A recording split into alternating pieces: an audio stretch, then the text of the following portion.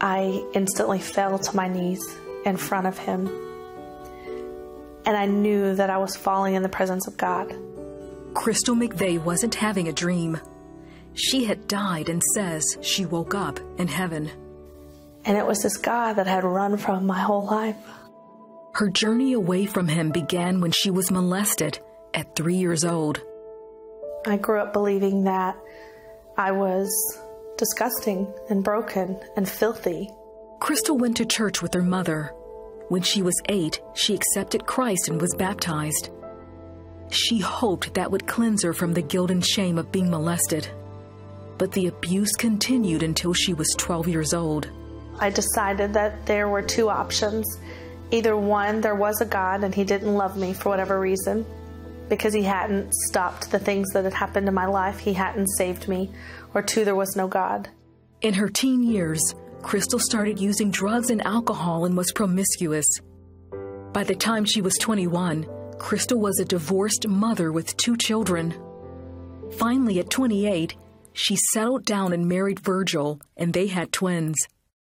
10 months later, in December 2009, doctors performed a routine procedure that triggered pancreatitis.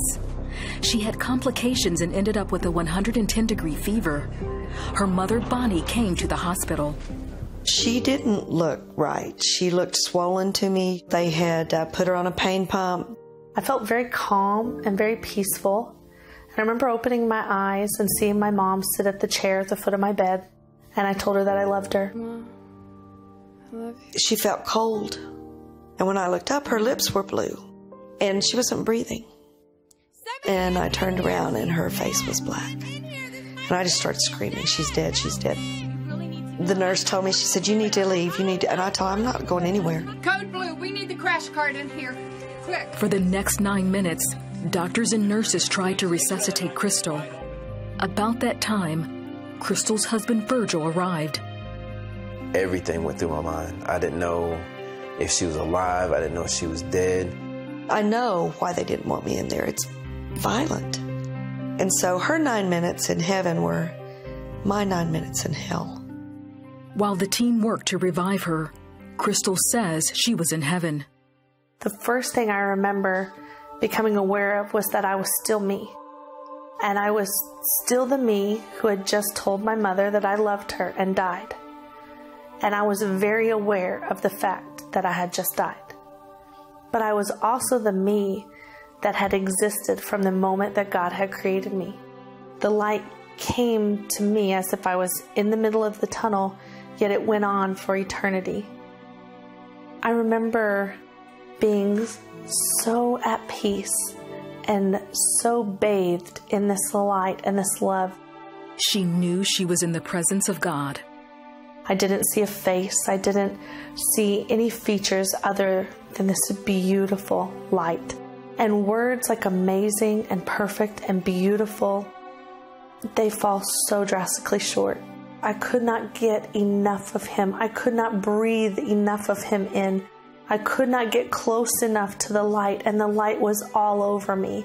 Then, Crystal says she tried to ask God a question.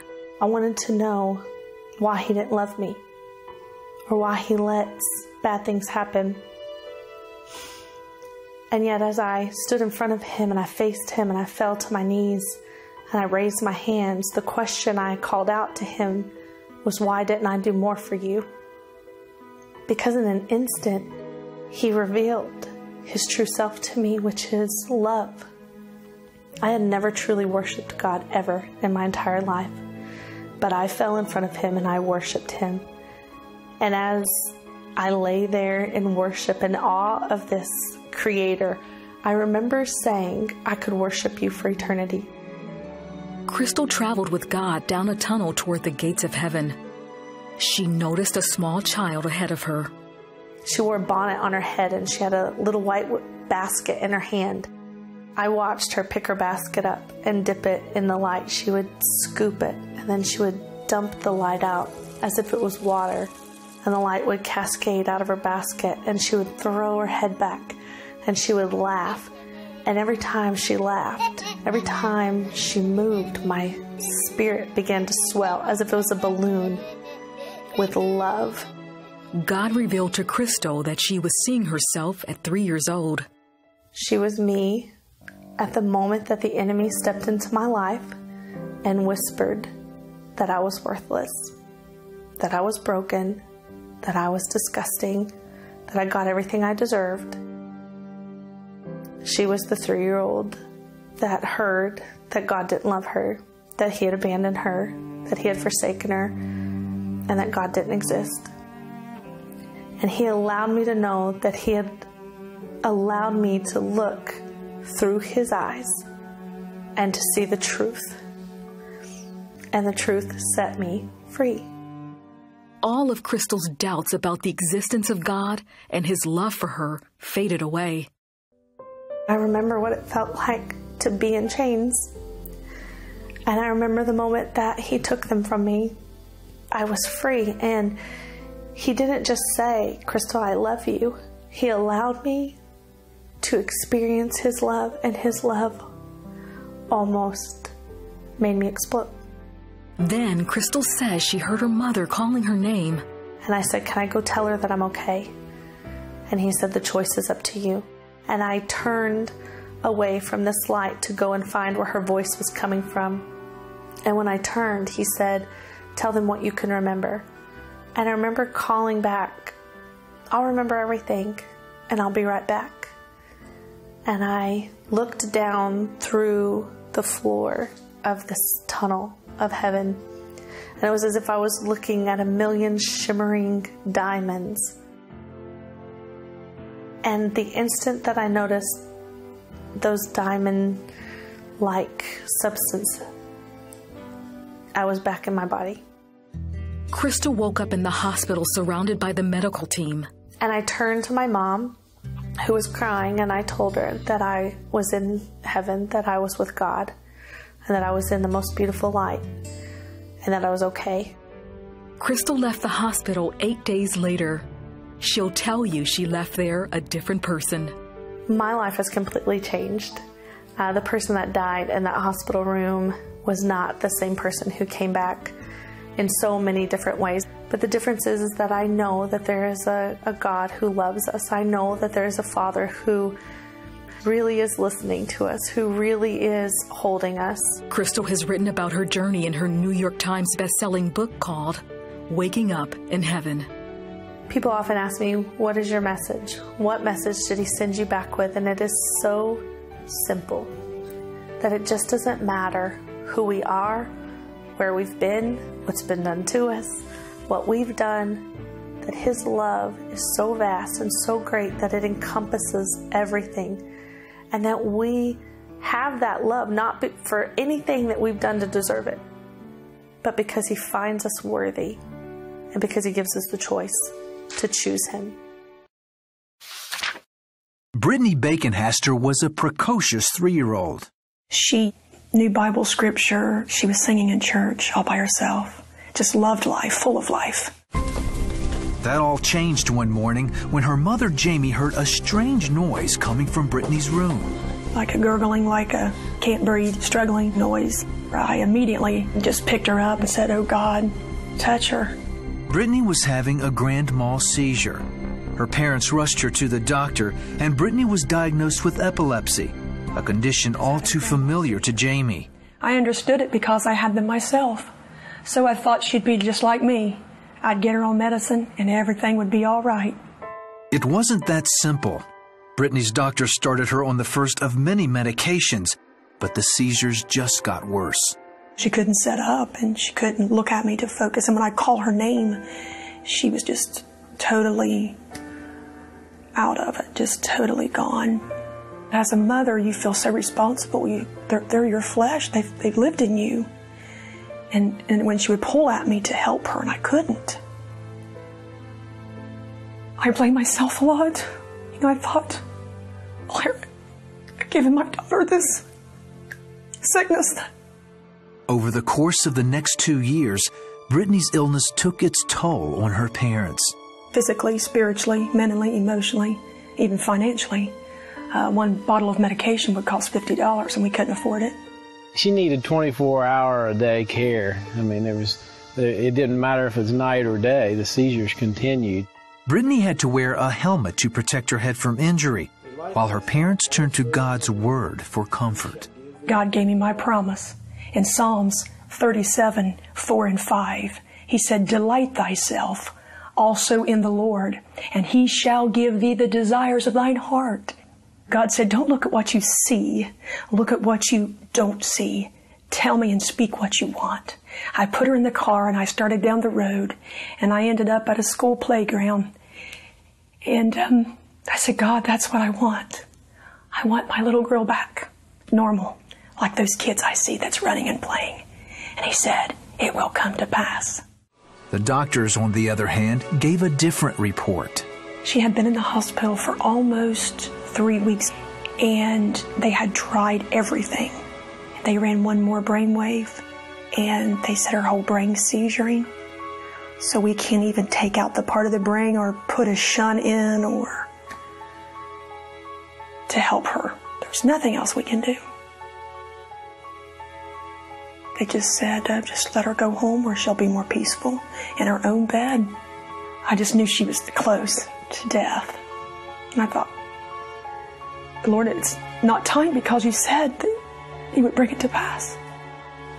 Jamie spent a sleepless night praying for her daughter's recovery. That morning, Brittany began to speak. She kept saying, Jesus, Jesus. And I could tell by the look on her face and her eyes that, well, she's responding, and she hasn't responded or talked to me for a good year at all. So, when she could look at me and describe Jesus, with eyes like fire and the bright lights and the angels, who could tell a 5-year-old child that? I knew that she had encountered Christ. When they took Brittany back to the doctor, they were amazed. They just looked at her and pretty much just said the same thing, that we see the healing in her eyes. And they knew that one of the nurses said it's a higher power. And I said, yeah, it's Jesus. He healed her. A couple of months after Brittany was healed, Jamie began having headaches. My doctor thought it was just the stress I went through. But every time I'd take my medicine, my headaches would be stronger. Jamie's neurologist performed an EEG and found out why. He said, a miracle's taken place. Your brainwave's now clear. Would you like to come off your medicine? And sure enough, I did. And I have been seizure-free and drug-free for 18 years.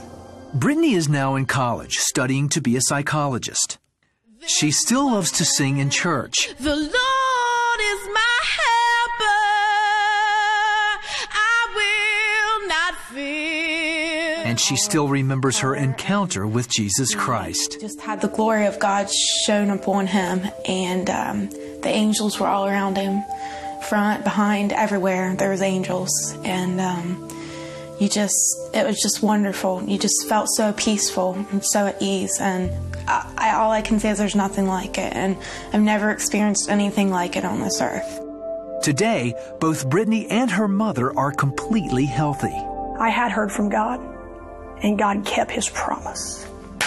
And he will, and he does. I always felt different being a Muslim, but it was kind of a good thing. It always gave me the confidence that I was following the right faith. I always believed that Allah was God, but growing up in high school, I wanted to have fun. Like I saw everybody else having fun.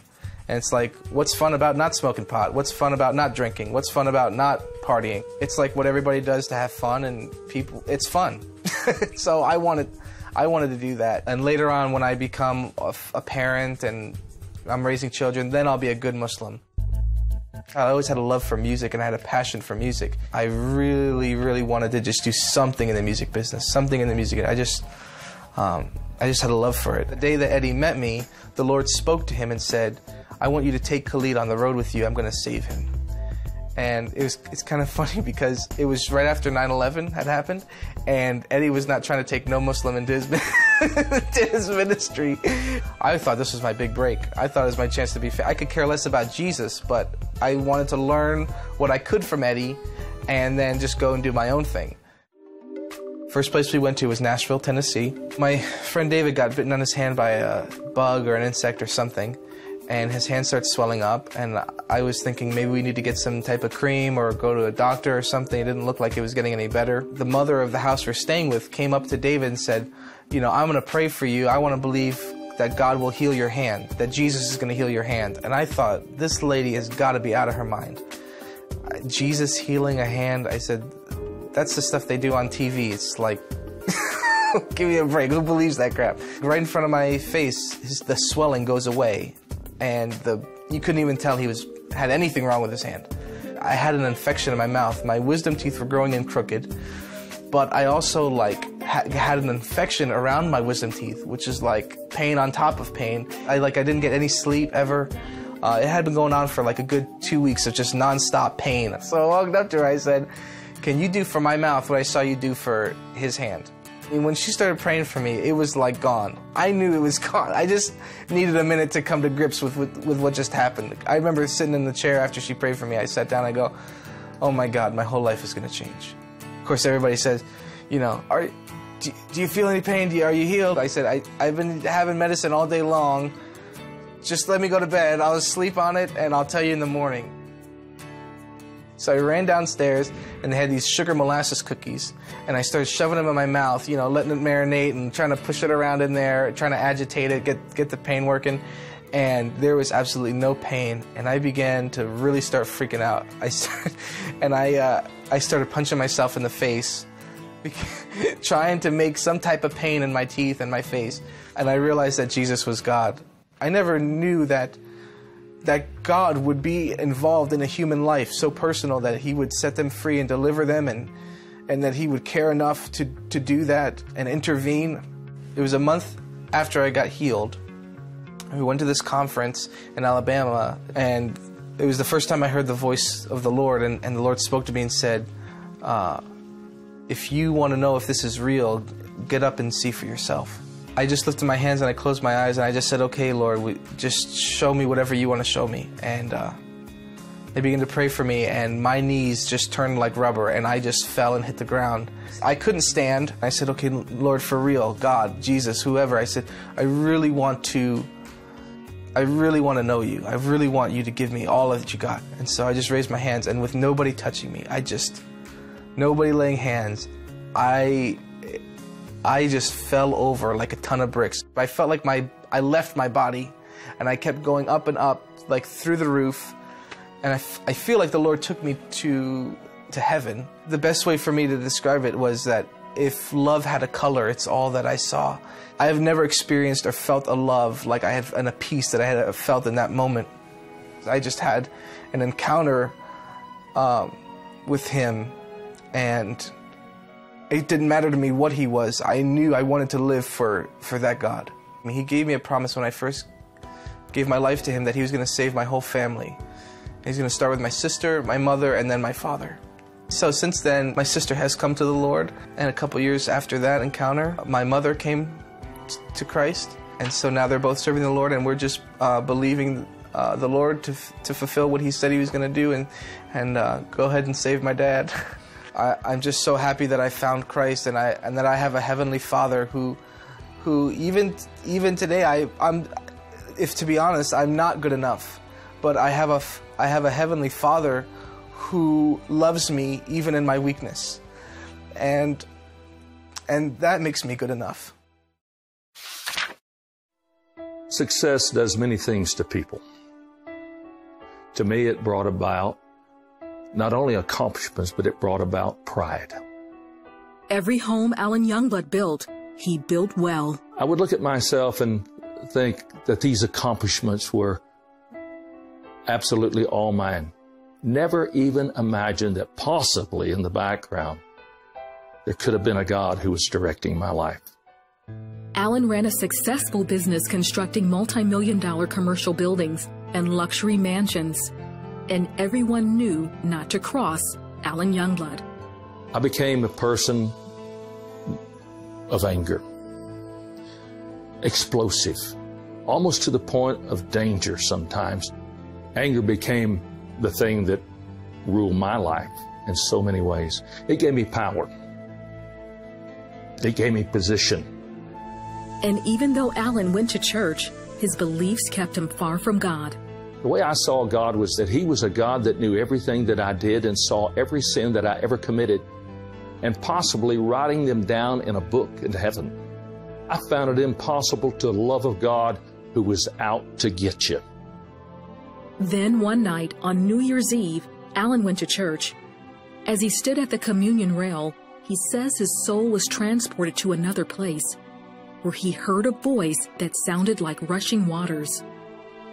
The scripture came to me, and it says, if you say you love God and you hate your brother, you are no more than a liar and a murderer.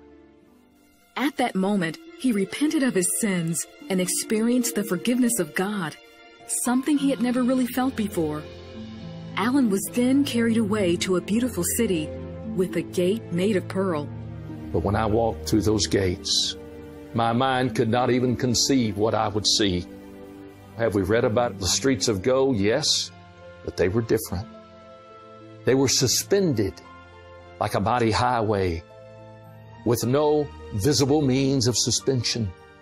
As I neared that area, I saw cascading out of the throne of God a massive waterfall from which I believe flows the river of life. Then Alan says he saw a friend named Jerry. Jerry had died years earlier in a fiery plane crash, but here in his vision, Jerry appeared normal, wearing a blue suit. He turned and he held his hand and pointed toward the top of the platform of the throne of God. I thought, oh, am I going to see God? A few moments later, Alan says he was standing as he had been at the front of the church. Alan's wife, Barbara, remembers what happened. I didn't know what he was doing. It was, troubled me. I thought, oh my goodness, this is embarrassing. He's gone to sleep. I said, honey, I did not go to sleep. And I can't tell you what happened to me until some other time. For days after his heavenly encounter, Alan continued to be affected by what he remembered. His whole attitude was one of softness. The hard look that he had was gone. Alan began to speak publicly about his experience in heaven. At one meeting, he saw the widow of his friend Jerry, the man in the blue suit that he had seen in heaven. As Alan described the scene, Jerry's widow spoke up. She revealed she had given the blue suit to the funeral director to put into the coffin, even though her husband's body had been so badly burned. That suit was the same suit Alan says he saw Jerry wearing in heaven. That's when Alan realized why he had seen his friend in heaven. To go back home, to tell one woman, there is a God, there is a heaven, there's life after death, and Jerry's there. Alan continues to tell others that heaven is real in a new book called Voice of Many Waters. God's greatest desire is that you know who He is and how He is and how much He loves you. It's impossible not to fall in love with Him when you really begin to have that relationship, the greatest relationship you will ever know. In September 1996, Hurricane Fran slammed into the Carolinas. In the storm's aftermath, Georgia power worker Rick Moncrief was assigned to clear downed power lines in North Carolina. He was on a rooftop trying to pull a line from under a fallen tree when the line snapped. He fell backwards and landed headfirst on the concrete driveway. He was flown to Duke Medical Center. His wife Donna was told to prepare for her husband's funeral. I felt a lot of fear, and I felt concern, and I had every scenario going through my brain. How am I going to raise 3 daughters by myself? I'm too young to be a widow. You name it, those kind of thoughts came through my head. Rick had several broken ribs, and his brain was hemorrhaging. 10 minutes after he arrived at the hospital, he slipped into a coma. He was hooked up to a breathing machine and all kinds of machines, and so I just looked at him, I was like, I was in shock, I think. I couldn't believe that he was laying there. And the doctors were just saying that it was a wait-and-see game. They didn't know I believed in prayer, and I knew that Jesus was the healer. In my own strength right that moment, I didn't have that strength in myself to pray. And so I had believers and friends who were praying for me as well as for Rick, that we would, that we would be able to come through this. The prayers continued, and by day 5, Rick was still unresponsive. At least it appeared that way.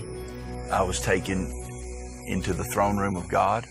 It was more real than you are. It was so real, and everything was just so white, whiter than white. And I was on my belly, on my face before the Lord, and I saw his feet as fine burned brass.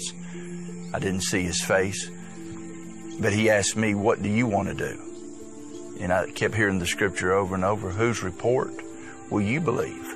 Will you believe the report of the Lord or believe the report of the doctors? And I said, I want to live. I want to live and declare the word of the Lord. And he stood up and he clapped his hands and he said, that's enough. And when he said, that's enough, I began immediately to come out of the coma. His doctor said Rick would never be the same again. Rick and Donna believed differently. She said, well, you're the most luckiest person in the world now that you ever came out of this coma. And you recovered from this fall a little bit, but it'll be 60 months minimum, which is 5 years, before you will ever be 40% back. And I told her, I said, no, ma'am. I said, I don't mean any disrespect at all to you, but I said, it's not going to take that long. The Lord's going to do a quick work. During rehab, Rick says he read Psalms in the Bible, and he and Donna joined their friends and family in prayer. I was believing for the healing, and my friends were believing for the healing, because we believe by his stripes we are healed. Each day his health improved, and after just 27 days of rehab, Rick had a 95% recovery. When I came back to work at the power company in the early part of 1997, I came back to work full duty. The faithfulness of God comes to my mind, that our God, at the immediate cry of our heart, will hear us, and he listens, and he's faithful. The great doctors at these two great hospitals did all they could do, but it was the Father's love. It was his grace. It was his compassion on me to allow me to live today and live these 18 years since this has happened. Rick later retired from the power company and became a pastor. He cherishes every moment he has with his wife and family and says he doesn't let a day go by without giving thanks to God for his miraculous healing.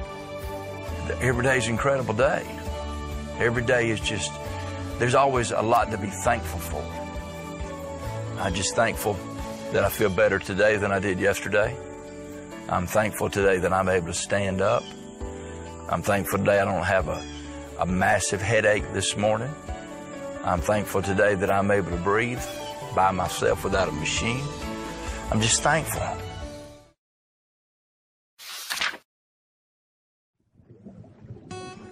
Hawaii, the Bahamas, the Virgin Islands. These are just a few of the exotic locations where Darnisha and Scott Taylor have scuba dived. As experienced divers, they thought they were prepared for anything. But in the waters of Crystal Lake, Michigan, death lurked underwater.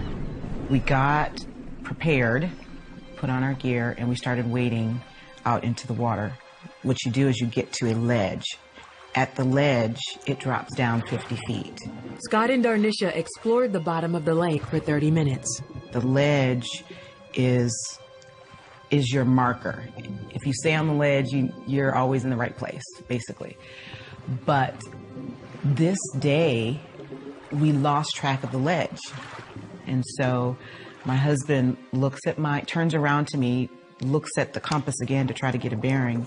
And when he looks at me, he sees that my equipment is not working, that I've got bubbles coming out of air escaping from someplace. When I saw the small stream, constant stream of air bubbles coming off her air hose, not her breathing air hose, the hose that connects to her BC or buoyancy control vest. And so he gestured to me to ascend to the surface so that I could fix my coupler And then I could also kind of see where we were in the lake. Darnisha surfaced while Scott waited for her 50 feet below. So I was trying to fix the coupler and it would not reattach. If you know anything about scuba diving, you know that you add extra weight in order to be able to stay on the bottom. So I was carrying at least probably 50 to 70 extra pounds of weight. And I was fighting against that to stay on top of the water. At that time, I tried to start a clock in my mind to know that she's going to do a safety stop, which is between 3 and 5 minutes, is standard in diving. And then she's going to be on the surface and clasp it and then head back down. So I'm trying to run these numbers in my head because I know if it goes beyond this, there's something wrong. We need to call off the dive. I was starting to get winded and tired. So I thought, well, before I run out of air, let me fill out my BC manually, which is really the first thing that you're supposed to do. So I went to depress the valve to fill it up, and no air would go in. I was like, okay, this is not going to work. So I started really feeling like I'm in trouble. So I started praying, God, please send my husband to the surface. Please let him know that I need help. Darnisha struggled for several minutes. She had no more strength to stay afloat. I remember one of my final prayers to the Lord being, okay, Father, if this is your will, then I'm going to trust you to take care of everything that needs to be taken care of. That was the moment I shut my eyes and said, okay, Lord, just help me to swim straight. And that's when I drifted off into eternity. Got up to the surface, but was kind of surprised when, as I went up, that she was not around or not hanging on the line. I did a 360 a couple times, looking around.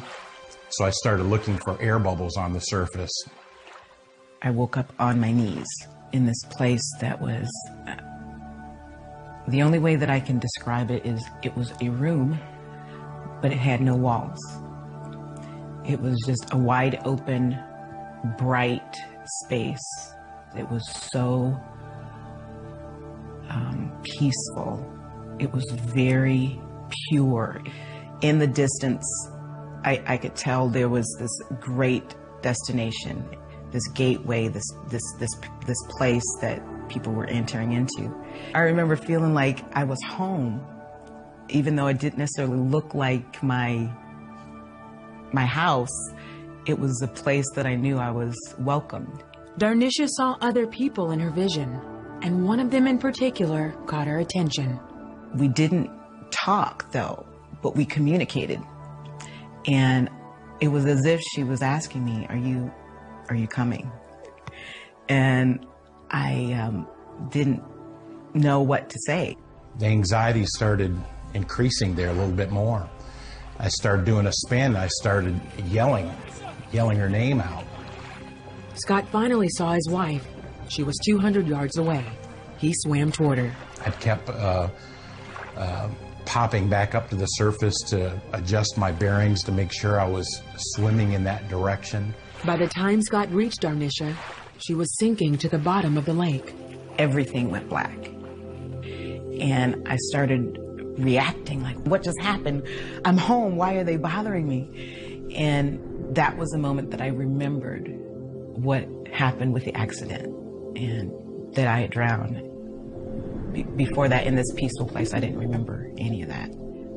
I remembered having to talk to myself and say, okay, I have a decision to make. And I remember actually having to specifically make the decision. Do I stay or do I come back? I heard clearly, you need to relax and let him bring you back. And so I said, okay. And I inhaled and allowed the process to happen. Absolute miracle that that I even found her in that lake. So I had her, my arm around her the back and just pounding as hard as I could on her chest and breathed into her mouth. And that first breath, just the first air coming back out of her lungs, wasn't her breathing yet, was just horrifying because all I could hear was the water gurgling in her lungs. Scott spotted a boat and he screamed for help. As soon as the boat cut its engines, the first thing I heard was prayers of all three of the people on the boat praying and crying out to Jesus for help. As soon as we got her up, she coughed out all the water out of her lungs and started breathing. Scott and Darnisha were taken to shore. He drove her to the nearest hospital 45 minutes away. After MRI tests and x-rays, Darnisha was treated and released the same day. The report that the doctor gave back was, it looks really great. It looks like it doesn't even hardly look like she had this type of an accident. There are so many people that God has behind the scenes on earth and in the heavenlies that are working for our benefit and for our good. He does not expect that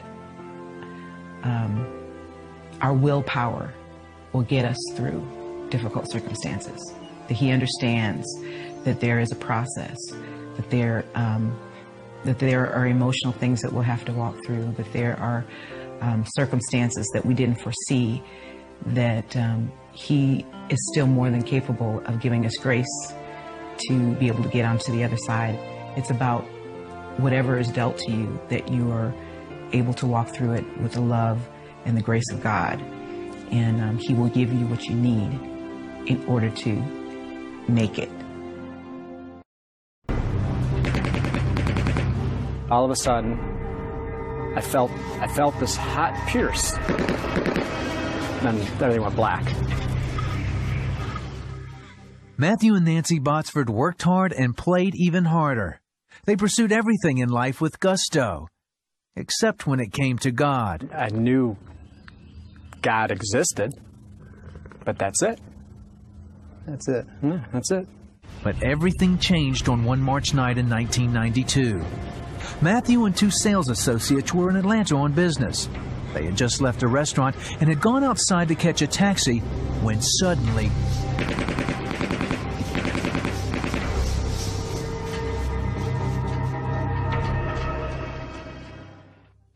Matthew and his friends never saw it coming. A group of men behind them were arguing when three of them pulled out 9mm Uzis and started shooting. One of Matthew's friends took a bullet to the head and died instantly. The other one was unharmed. Matthew was also shot in the head, and he too died. Utter blackness. Incredible fear. I went to a place, what I believe was hell. It was void of anything good. Icy cold beyond anything words can describe. And this hand came down towards me. And as it did, it brought warmth, just flooding this room, this area that I was in, with this brilliant white light. And then I felt this motion of I was being pulled upwards. I heard this voice, and it said, "It's not your time." Matthew was resuscitated on the scene and taken to Piedmont Hospital in Atlanta. Nancy flew in from their home state of Michigan. Her first meeting with the doctor was devastating. He said, if he makes it through the night, there's a 30% chance to get through the night. After that, he'll probably be in a wheelchair. And they didn't know with the brain injury that if he'd be a vegetable or not. At that point, they didn't know. And he says, and he might even have to be in an institution. Nancy took a walk down a corridor to clear her head. In front of me, I just started seeing this blackness. I just got the horrible news of Matthew, and it was just incredible. And this blackness just started getting in front of me, just getting bigger, and I just felt myself falling into this blackness. I had no control. I was just losing it. And that's when I felt this heavy hand on my right shoulder, and there was nobody there. And right then I knew it was Jesus. I went straight back to Matt's room, And he's all wrapped up and bandaged, and I just said, Lord, and I'm not saved, nothing. I went, Lord, bring back my husband, even if he's in a wheelchair. It doesn't matter, but bring back who he is, who his heart is, who his personality is. I promise I'll stay with him. That promise would be tested. Matthew was in a coma and flatlined several times. Nancy lived hour to hour, as it seemed that one crisis followed another. But with every crisis came a glimmer of hope. It seemed like every situation, it would be critical, and then things would turn around. He was put on a kidney dialysis. They said, oh, he'll be on this for 3 weeks, 3 days. Things turned around. After 27 days, Matthew awoke from his coma. It was incredible. It was like being reconnected. But as soon as that connection, and he woke up, I said, that's it. So the whole focus was now to get him on his feet, to go against the odds that he's going to be in a wheelchair, he's going to an institution. The left side of Matthew's body was paralyzed. But even worse, the damage to his brain affected his ability to think and perform even the simplest of tasks. They returned to Michigan, where Matthew started rehab, trying to rebuild his body and his mind. The rehab was painful. I mean, physically, it was painful. Cognitively, it was painful. I mean, I remember I would do simple things like run through the alphabet in my head, make sure I could go from A to Z. They were teaching me and helping me how to eat. For 2.5 long years, Matthew worked through the pain with Nancy by his side. Progress was slow. He eventually left the wheelchair and walked with a cane. But recovering mentally was a much slower process. But Nancy remembered her promise to stay with Matthew through it all. Cognitively, he was not with it. He was in la-la land. And so, yeah, it was that thought of, boy, I didn't sign up for this. But I remembered I made that promise, and that was stronger than what I signed up for. The Botsfords were so focused on Matthew's regimen, they all but forgot their experiences with God. There was no focus there. There was no focus. It was all about Matthew and get him, to get more therapies. That is until they moved to Florida. One day Matthew met a neighbor while out taking a walk. And I remember kind of like looking up and saying, hey, where's a good church around here? And I was just like, floored me what came out of my mouth and floored my wife. I said, what? We're not looking for a church. But eventually, they attended an Easter service. We just knew then. We both looked at each other and said, this is it. This is what we need. And it was this peace, this anchor, this stability. It just like took us over. Through the years, they began to recognize God's hand in their journey. Today, Matthew walks without the help of a cane. Mentally, he earned a college degree and is writing a series of sci-fi children's books called Johnny Rocket. All of which is pretty amazing, considering the bullet is still in Matthew's head. But the big miracle in this story? When I was dead, I didn't cry out for God. But yet he came down and with his own hand pulled me up out of hell and says, it's not your time. I mean, that's a loving God. The miracle is how God so much loved Matthew that he didn't just leave him in hell, that he brought him up. But the miracle is how he changed his heart. God exchanged his heart for Matthew's and gave him his own. That's the miracle.